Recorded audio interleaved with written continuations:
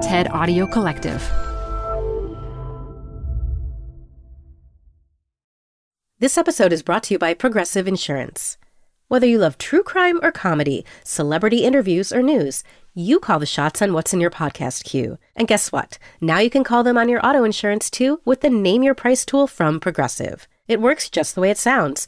You tell Progressive how much you want to pay for car insurance, and they'll show you coverage options that fit your budget. Get your quote today at Progressive.com to join the over 28 million drivers who trust Progressive.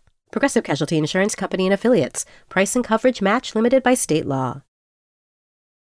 Hi, I'm Adam Grant. I think about work a lot. That's why I wanted to tell you about Canva Docs, which will help you expertly craft your work communications. They have an AI text generator built in called Magic Write, powered by OpenAI. You can generate any text you want. Job descriptions, marketing plans, sales proposals. Just start with a prompt, and you'll have a draft in seconds. Tweak your draft, and you're done.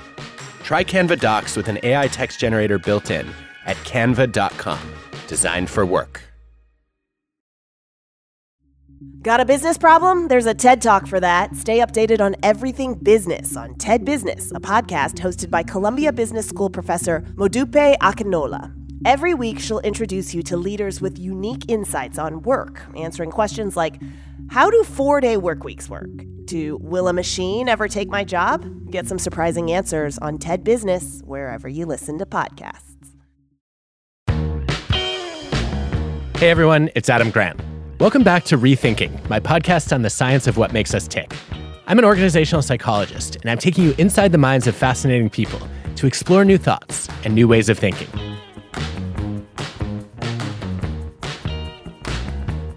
My guest today is Uri Gneezy. He's a leading behavioral economist, and his clever experiments are all over Freakonomics.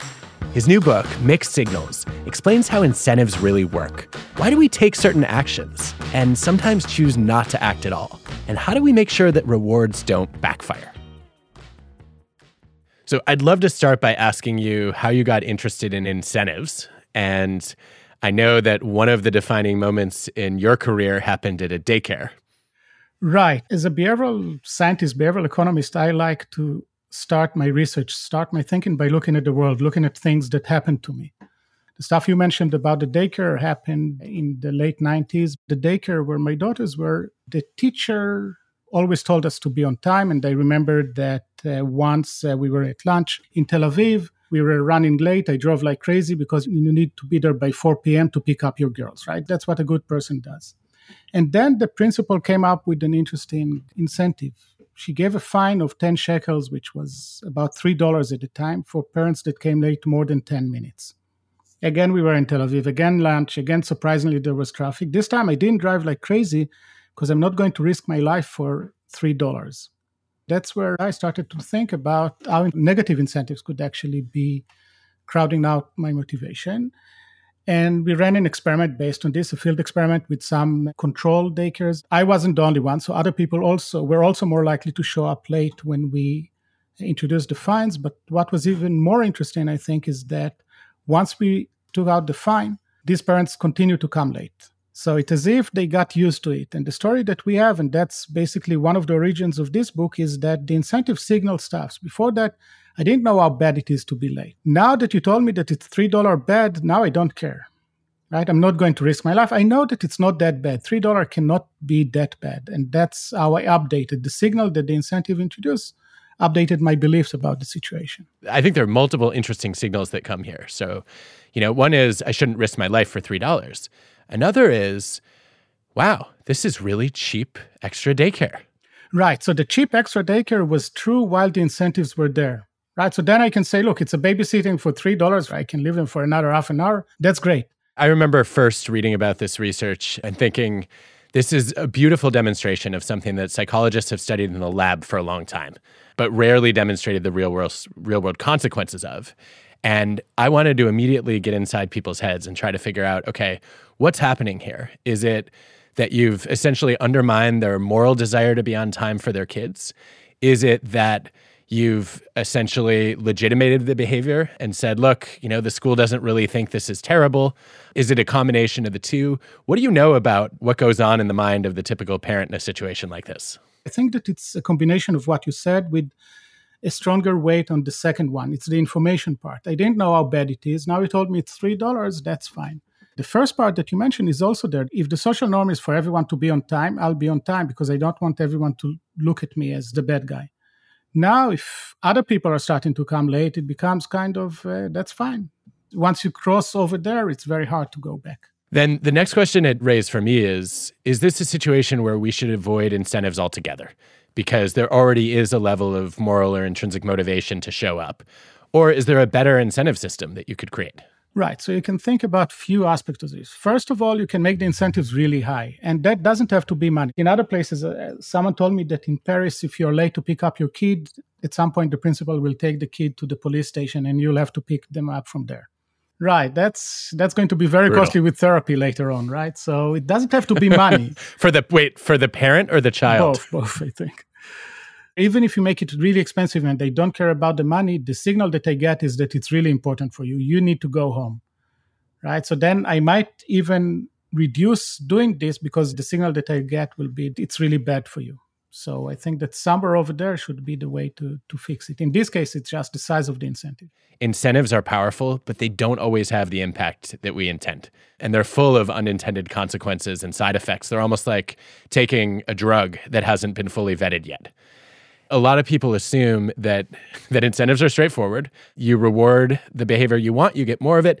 You punish the behavior you don't want, you get less of it. And you have a radically different view of incentives. So maybe building on the daycare study, what is your view of how we should understand the effects of incentives and especially how we should anticipate the side effects and unintended consequences? Incentive work. There's no question about that. Incentives move our world. Without incentive, the world would look very different. The point is exactly what you said, that sometimes we don't understand how they're going to work. And sometimes, or too often, I see companies that tell me, oh, we tried incentives, it didn't work. And to me, it's like saying I went to a bad Japanese restaurant and the food was bad, and from that concluding that Japanese food is bad. No, you just went to a bad restaurant or you just designed a bad incentive. There are two solutions for this. The simpler one is just to think about it. Think, what do you say? What's the message that you send when you give incentives? Very often people fail in this stage. The second one is more complicated because very often we think that we know what people will do. And even if you're really amazing, you try to run experiments, you were surprised by the results. And then you try it again and you see that your intuition was wrong. So when you design incentives, you have to do the same. You need to test them, see if it works. If it works like you wanted, great. If not, modify them until you get it right. When you think about the mixed signals that incentives send, it seems like at least your early arguments track with that classic Steve Kerr article about the folly of hoping for A while rewarding B. And I should clarify, I'm talking about Steve Kerr, the chief learning officer, not the basketball player turned coach. I think it was, back in 1975 that Kerr said, look, organizations do this all the time. Managers are constantly saying, we want one thing, but then we're incentivizing a different behavior. You say we want people to collaborate, but we're only going to reward people and promote people on the basis of their individual results. We want people to think about innovating for the long term, but we're only going to reward and promote on quarterly returns. We're half a century after that article. Why are we still making this mistake? I think that to a great extent because we don't understand that we're doing it, that we're making the mistake. The more general story is that the management can tell you one thing, we want you to drive carefully or we want you to pay attention. Quality is all we care about, teamwork, innovation. But then, you try to innovate, you fail, because if you try to innovate, you're going to fail. You're more likely to fail. And then they punish you, fire you or whatever, right? That's just wrong, right? Someone failed, you should say what happened. And I think that to a great extent, you need to change your understanding of what you're asking people. You're asking people to innovate and you want them to be successful, but sometimes they're not going to be successful. Understand that if your incentives will not support this, it won't happen. I think one of the questions that raises then is, when should I use incentives to motivate behavior and when shouldn't I? So if we stick with managers for a second, my read of the evidence on performance incentives is that for the most part, they don't undermine performance, but that reward is much more effective in motivating performance quantity than quality. So incentives may boost productivity to a much more effective degree than they promote creative thinking. In other words, maybe it's easier to motivate people with incentives to work harder than it is to work smarter. Thoughts? So first of all, if you ask psychologists, you read the psychology literature, people go to work because they want fulfillment and engagement and all the good stuff. You ask economists, they tell you, no, they go because they need to pay rent. And of course, these two strawmen are just strawmen, right? So I go to work because I need to pay the rent and because I enjoy it, because I want to be good at it. Now, the question is, what does it mean to be good at it? Say that I'm a bus driver and I don't know what it means to be a good bus driver. All in all, I want to do a good job. Now, management tells me drive safely and I want the passengers to be happy. That's one message that they send. But then they pay me, say, per passenger that I pick up on the way. That message tells me that they really want me to pick as many passengers as possible, that it's not really safety. It's not really customer service. It's really getting as many as I want. And I'm taking this message into heart, and that's what I'm going to follow. Right? So I do want to be a good employee in this case, even if it's not about the money. I really pick up the signals of what does it mean to be a good driver or a good employee or a good person in general from the incentives that are out there. About the first question that you asked or where you started, I think that you cannot have a situation without incentives. It's like not making a decision is also a decision, right? So the status quo also includes incentives. So if you don't use incentive, which is fine in some cases, you need to understand that other incentives are already in place. With that in mind, I was fascinated by your discussion of paying people to quit their jobs, which has been, I think, a subject of debate ever since Tony Hsieh started doing it at Zappos. What should we make of that idea? So I teach here the negotiation class, and I tell them you shouldn't lie. Lying in negotiation is a bad idea. And I try to give them reason from ethical to reputation to whatever. The only time when you should lie is in a job interview showing excitement about the job. If you're not excited about coming to work for me, why would I hire you? Your value really depends on how excited you are. And I think that many people understand it, and they're going to always show at least that they're excited. If you ask them, are you happy with the job? They'll tell you, yes, I'm excited to work here. So just asking people, are you happy and do you want to stay and be productive will not get you the right answer. In economics, we call it making it incentive compatible. So you're saying that you want to stay here. Okay, what if I pay you $20,000 to leave? Some people will jump and say, thank you, where do I sign? And you know that these people were not that happy to be with you, and it's actually not that bad that they go. You should part with them, tell them, look, if you decide to take it, that's fine. We are happy. Thank you for what you did so far, and let's stay friends. On the other end, those who choose to stay, you get two effects. First of all, it's a selection. You know that they really want to be here, otherwise they would have left. And second, now they'll have to convince themselves that they made the right choice, right? So they really have to perform. Otherwise, why did they choose to stay? If you wanted to go and watch Netflix, you could have done it with the money that they offered you. You chose to stay. So you get two effects, right? One of them is that you really select the people that are excited about working for you. And the other one is that now they have to justify it to themselves. I think the selection part is really interesting in light of what's going on in the world of work right now, which is I'm seeing a lot of CEOs demanding that people come back to the office 5 days a week. I think some of these people are trapped in a pre-COVID world in which it's impossible to have a relationship with someone that you don't see physically in the same office as you every day, or believing, despite the extensive evidence that people can't be trusted to be productive if they're working hybrid. But I think that some of these leaders are actually trying to do a version of what you're describing, which is they're demanding that people come back to the office. They want to know who's committed, and they're hoping that people will weed themselves out, and that way I don't have to do layoffs. How plausible is that from what you're observing? So a few things about this. I think that if I look at myself, I don't have to go to work. You don't have to go to work in the morning. We need to go to teach sometimes, but other than that, we can choose where to go. Pre-COVID, I used to go 5 days a week to the office because I didn't have a setup at home. Now I made my garage my man cave. I have a good computer over here and I can stay home. So it's less attractive to go. And I kind of miss it. I miss the interaction with people. But I think that to a great extent, that's what you said about asking people to come back to work is a signaling thing, right? So if you can be in other places and not come to work and you choose to be here and come to work, you're going to justify it. If you drive to work and you're over there, you're going to be more friendly maybe with your coworkers because otherwise, why are you here? Right? So if you just go in the morning, go into your cubicle and doesn't socialize with other people, why are you here?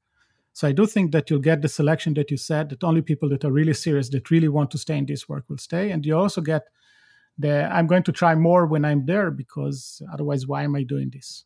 There's a risk, though, isn't there, which is if the gap between expectations and reality gets too large, people have a difficult time justifying the behavior.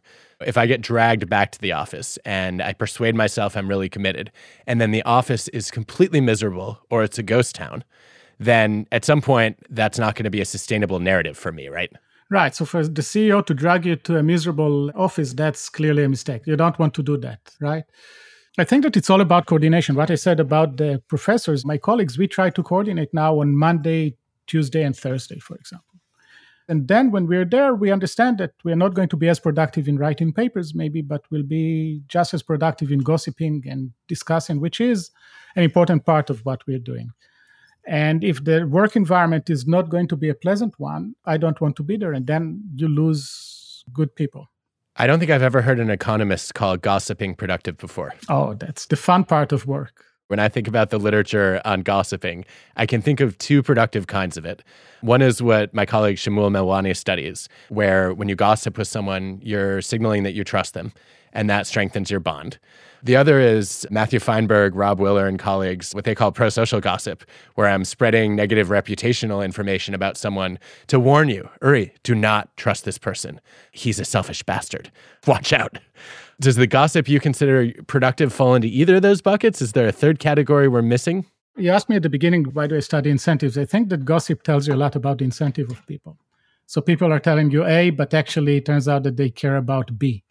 I think that's part of gossip, and that's the part that I like the most, right? To really understand why are they doing this. I think that that's the part of gossip that I really like. There's, of course, informational aspect, right? But for me, it's really more about understanding the hidden motives of people. Why are they doing what they're doing? Gossip is a window into implicit motives. Wow. Your next research program. Exactly. That sounds like a book title. And I think the gossip in it would have to be extra juicy. One of the other things I wanted to ask you about in the realm of incentives is the question of incentivizing pro-social behavior.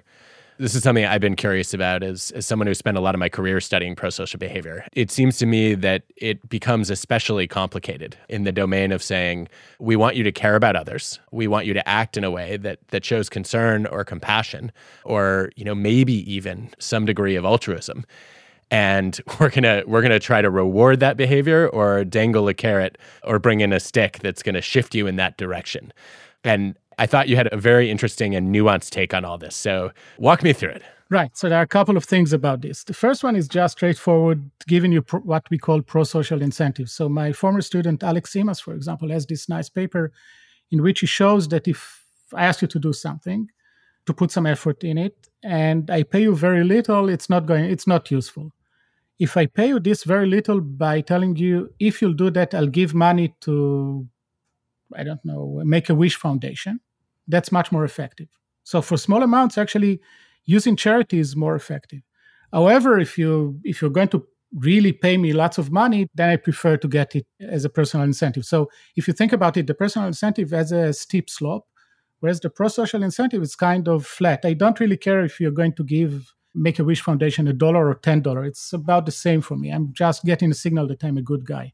Right? There is a nice startup company over here that I work with that tries to do this. You need to walk 10,000 steps a day, and then you get some reward for yourself that you can redeem in stores, but you also pay for a lunch for kids. And that seems to motivate people as well, right? So you get two signals. I'm doing it because of the money and because I'm a nice guy. I like that kind of approach, and it works on me. It's always appealing when we can align goals that serve you personally and goals that benefit other people.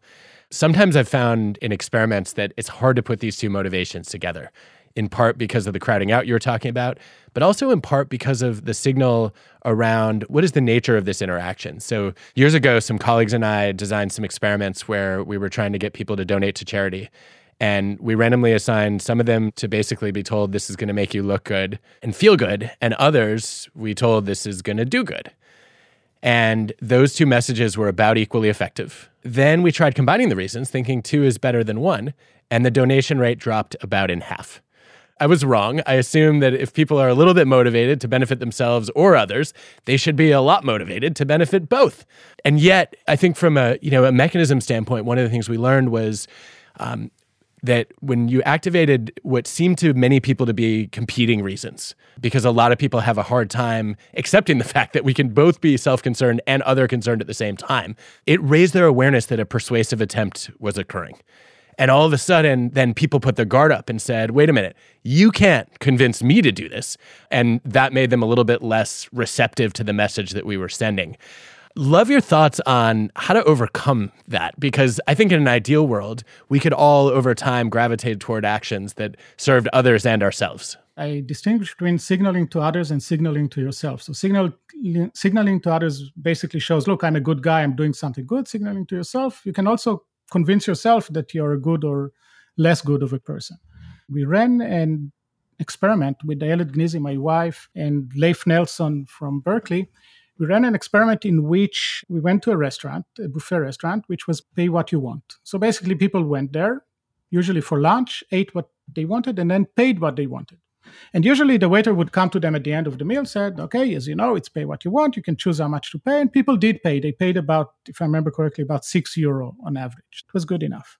Now, they're getting two signals by doing this. They're signaling to the waiter how good they are, and they're signaling to themselves how good they are. But the signal to themselves is not very strong because I think that I do it just not to look like a jerk to the waiter. I want to impress the waiter or maybe the people next to me. So we had another treatment in which instead of paying directly to the waiter, you put the money in an envelope and you put the envelope in a box. No one sees it at the end. And you would imagine exactly like in your story that signaling to others disappears. The waiter doesn't see it. I don't mind putting just one coin in there. No one will know. I can go and walk away. But because of that, the self-signaling is actually stronger because now I say, well, if I give money, it's just because I'm a nice guy. Why else would I give money? No one else will. And we saw that people gave a bit more when they put the money in an envelope. So I think that it's very similar to your story in which just the weakest treatment was actually got us the best results. So the combination of the two was detrimental because the signals got mixed and the value of the self-signaling went down.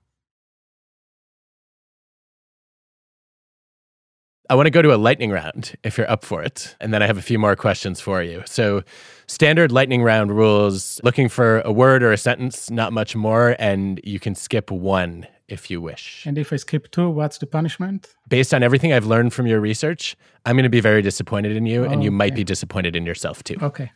So I'll try. I'll do my best.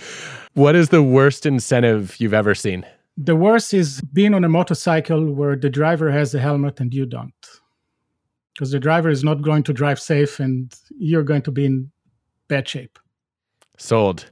What's the biggest reward or punishment mistake that you make as a parent? So I tell them they shouldn't lie, and then they observe me lying. I tell them they shouldn't touch the phone. They see me touch the phone during driving. Those are the kind of things that we do. What is the worst career advice you've ever gotten? Just write good papers and everything else will be okay. Turns out that politics is important also in academia. Disappointing, but true. What is something you've rethought lately? How happy I'll be even if the book will not sell. So now I'm focused on trying to sell the book. And I told myself, look, I enjoyed writing it. It's a great thing to do. And I'll be happy no matter what happens. And then comes the time to sell it. And I understood that I fooled myself again. That's why you keep writing books. Exactly. We are competitive. It's a little bit like pregnancy, right? I've constantly heard that the only reason people keep having children is they forget how hard it was to have the previous ones. Right. One of the things that I've been thinking a lot about lately, which you also write about in Mixed Signals, is the timing of bonuses. So normally we dangle bonuses kind of at the end of a task, like a pot of gold at the end of a rainbow. And I think you've been persuaded, as I have, by some of the John List et al. Work, suggesting that maybe we'd be better off giving people an upfront bonus before they've earned it. Talk to me about that. Right. So I think what you're referring to is loss aversion. So I worked with an online company that deals with selling cars, and the president decided that he wants to give the annual bonus to the board at the beginning of the year in January. And then in December, if they don't meet the targets, they have to pay it back. Right. I think that's a smart way of looking at things because we are much more attached to the money that we have.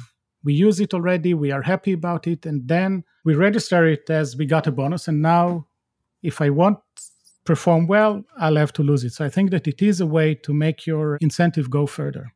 I always wonder about the side effect there, though, which is, I think, empirically, right, even with teachers, when I think the data show that when you give them a bonus up front, they're more likely to earn it. However, those who don't, as a manager, you feel like a huge jerk to take away that bonus at that point. And I wonder about the damage that could create from a relationship and retention standpoint. it's not a good day when you have to tell your teacher or your director, please write a check back for a significant portion of your salary, and that teacher is not going to be happy. In general, also imagine that I give you the option to take the money now and pay it back if you don't perform or not. I think that most people would take the option to get the money now, simply because that also signals what you think about your success. What's the chance that you'll be successful? If I say, no, I don't want it, basically I'm telling you, I'm probably not going to make your goal, right? So I don't want to do that. Might be more motivating, but that's not necessarily what you want to do, right? There are many ways to motivate people to do better, but we don't want to do them. Incentive is not the only thing that you should care about. So in this case, it could be retention. It could be that you lose teacher that will go to other places in which the bonuses are paid at the end, for example. Or perhaps even go somewhere that offers a higher salary where you don't have to feel like your performance is going to determine your pay at all. Yes. Fascinating. Okay, speaking of teachers, I was intrigued by your discussion of why Americans are underperforming on standardized tests. I remember reading a few years ago about the PISA test, which compares high schoolers around the world on math, reading, and science skills. And relative to many Western European and Asian countries, it looks like Americans are doing pretty poorly. And you say not so fast. Right. Maybe we shouldn't be too worried about Americans. Right. So basically, you need to have some background about this. It's called the low-stake test, which means that you, as the kid who takes it, you don't have much of a consequence. The way it's run is they pick random schools in, say, the US, and they go to 15-year-olds, tell them, okay, please sit down. In the coming 3 hours, we want you to do all these math, science, and reading tests. And please pay a lot of attention. It's really important. And just FYI, you will never know how well you did. Your teachers will never know. Your school will never know. If you would have done it to me today, I would have told you, thank you, and would just not do the task. Why would I do it? At 15, then you get the results, and you see that the US is ranked somewhere in the mid-30s in math, for example, despite of spending so much money on it. And other places, like Finland, are at the top. And the question is why? And what we found really wrong about this discussion is that the assumption is that it's only the kid's ability. We said, no, it has two elements, the ability and their willingness to sit down and actually spend 3 hours helping you, which might be an important trait in itself, but is a very different one than what you are concluding, right? It's not about math. So what we did, we went to China, Shanghai, which scored the first in math in PISA, and to the US. And we went to a few schools and we let them do the test first. We had a short version of it. And we saw that indeed the Chinese were much better than the Americans. But then we told them, you need to answer 25 questions. We used loss aversion that we discussed before. Here's $25. If you answer all the questions correctly, you keep the $25. For every mistake that you make, we're going to take $1 from you. Now the American kids were also motivated. Right? They were really motivated. They really want to do. And what we found is that the Chinese kid didn't do better than before. Whether you pay them or not, it didn't matter, probably because they already put a lot of effort in it before. The American kids, on the other end, really put effort now, and there was a huge jump in their performance. So maybe the conclusion is not necessarily that the American kids are bad at math, but that they don't have this kind of motivation to actually perform well on low-stake tests. And we need to be very careful when we are concluding about ability from these tests. I don't think we talk enough about the role of motivation in test performance. One of the things I've been intrigued by in psychology in the last few years, I remember reading an article by Thomas Hess synthesizing a whole bunch of evidence that you can see a similar problem with cognitive ability testing among older adults. So there's a common finding, right, that as you age, your IQ drops. Well, did anybody ever consider the possibility that maybe older adults are less motivated to ace IQ tests than younger people? In some cases, they already know they're smart or they're already comfortable with their level of intelligence. In other cases, they're worried that maybe their intelligence is dropping, so they self-handicap, they don't try that hard. In either case, they don't care enough to do their best. And it turns out that if you raise the motivation level of older adults, you also see a spike, much like you did with these indifferent American high school students. I like the idea of low-stakes testing in general because it takes the pressure off. It eliminates some of the stereotype threat problems that we talked about recently on the show with Claude Steele that can disproportionately depress the performance of underrepresented groups. But on the other hand, if the stakes are too low, then a lot of people just aren't going to care, and you don't get any sense of their aptitude or their expertise. Is there a best of both worlds here? Yes. So here's an example. You mentioned that it might affect different population differently. There is evidence that men are doing better when the pressure goes up than women on this test. So one of the pressures that you get on this test, which is not clear why, is time. So you get, say, a minute per answer. That puts time pressure on you, and it doesn't really tell me how well you're doing, how well you understand math. It tells me that you're really good under pressure. So if I want to hire you, to recruit you as a fighter pilot, that's really important, performing under pressure. If I want to know whether you're going to do well in college, why do I need to do that? So imagine, and that's what we're trying to do now, imagine that you can run an experiment in which you give them the standard times, and then you give all of them the extended time, the minute and a half to do the test. You might get very different results, and it's going to be much more indicative if we can tie it later on to how successful they are in their studies. So that's the kind of thought of thinking, I think, that can really improve what we have. So not eliminate the test, but make them more about what you're trying to get, less about the noise around it. You brought up differences between men and women, and wanted to make sure we talk about this before we wrap up. Your research on gender differences in competition is riveting. You did something that very few social scientists have thought to do, let alone been able to get access to do, which is you said, what if we go to a matrilineal society where women are actually in positions of power? Matrilineal societies are not the opposite of patriarchal society. It's men still control the village, for example, but at the household, women make all the decisions. So they own the real estate. Only women are allowed to own real estate. So a man lives either with his mother, his sister, or his wife. They control the money. So they have much more control over what they have. And we wanted to see whether over there we'll find the same differences that we see in patriarchal societies, like most of the societies in the world. And what we found, we measured competitiveness over there. I don't want to get too much into the details, but we try to measure competitiveness. When you do it in San Diego, New York, Tel Aviv, Paris, anywhere in the world that I'm aware of, you find that men are much more competitive than women. When we did it with this society, we saw that the women in this society were a bit more competitive, say the same as the men. And it didn't come from the men being less competitive. It's just that the women became more competitive. So the gender difference basically in competitiveness disappeared with culture. The way we are raised is important. So I think that the advice, lean in, for example, maybe in the short run, if my daughter needs my advice, I will tell her, yeah, you need to behave more like a man.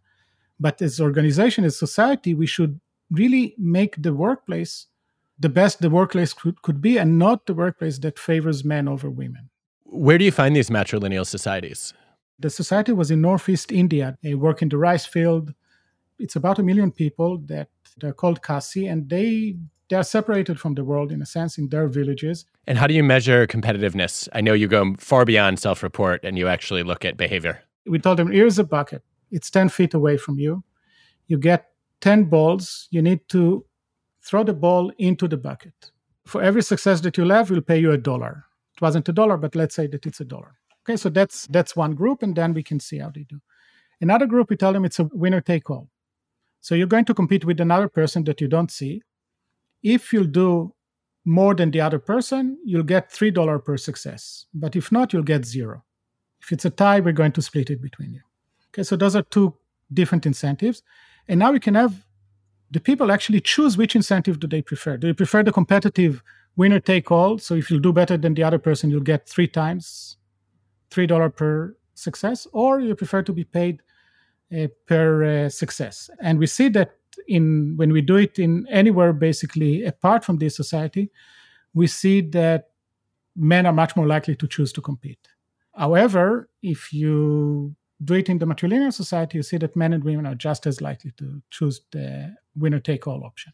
I remember reading some research recently by Celine Kestabir and colleagues showing that men and women were actually equally aware of the downsides of competition, but that men were more likely to believe in the upsides of it. And I wonder if that's part of the psychology of what shifts in a matrilineal society, is that women all of a sudden experience some benefits of competing and realize the world doesn't have to be zero sum. It doesn't mean that, if I win, everyone loses all the time. But sometimes competition actually allows us to work harder or smarter or learn something that we didn't know before. I think that's absolutely right. And competitiveness is really related to risk-taking also. With the CASI, the matrilineal society, over there, you're used to taking risks because you go to the market to sell your rice or whatever you're selling, sell tomatoes. You're used to taking risks because you need to decide how much to take with you, how to price them. Those are all decisions that involve risk, involve competitiveness. And you understand that sometimes you're going to lose. It's fine. Hopefully, in the long run, you'll come up on the good side. So I think that you learn that it's okay to lose. That's a good point. It's a lesson we all need to learn. One of the things I've started to notice as I've been doing more regular podcasts is the conversations can be one-sided because I'm asking all the questions. I've started turning it over to the guest and asking if you have a question for me. What motivates you? Why are you having this operation? You have good life as a professor. Why do you need to have all this production of podcasts, for example? It's a lot of work. It seems like a lot of work. I love the fact that I get to talk to interesting people and call it part of my job. I've been in a lot of conversations over the last few years where I've thought, I wish other people could join in on this. And I would love to make it more accessible. And originally for me, podcasting was a new medium to share what I was learning as I was learning it, as opposed to after I learned it. And increasingly, I feel like the more that people can be a fly on the wall for an exciting conversation, the more ideas we can bring into the world. And that's ultimately why I became a professor. I think it's why most of us get into this enterprise, right? Is we love knowledge. We're excited to share ideas. And the more vehicles we have for doing that, the better. Right. But that's a bit different, right? Because you're helping other people to show their ideas, right? So that's a different thing than what we're usually doing. I'm not helping you. I'm here to learn. Good. If you get a benefit, that's I do. That's an accident. No, but it's thank you for doing this. I'm happy I don't, because I think that I would be too stressed by this. No, I mean, I actually think that so much of what happens in a great podcast episode is what you were saying you miss about coming into the office, right? I guess some people, they go to the opera or they go to an art museum. For me, a conversation like this is where I get the goosebumps. I'm with you. Well, thank you, Uri. This was great fun. A pleasure to meet you. Same here. When we design rewards and punishments, we spend a lot of time thinking about the result we're trying to motivate. We need to be at least as thoughtful around the relationship that we're trying to build, because every incentive sends a message. It can tell people that they're just a means to an end, or it can tell people that we care about them. Rethinking is hosted by me, Adam Grant, and produced by Ted with Cosmic Standard. Our team includes Colin Helms, Eliza Smith, Jacob Winnick, Asia Simpson, Samaya Adams, Michelle Quinn, Ben Chang, Hannah Kingsley Ma, Julia Dickerson, and Whitney Pennington Rogers. This episode was produced and mixed by Cosmic Standard. Original music by Hansdale Sue and Allison Leighton Brown. There's so few situations in life where success is dependent on, can you marshal the right answer to a complex problem in less than a minute, right? Most of life is, can you figure out the answer ever? The lightning round sounded a bit like that, but other than that, it's... Are you saying I should have given you more time for the lightning round? Well, I'm saying that maybe I'm happy that I'm not a fighter pilot. That's fair. PRX.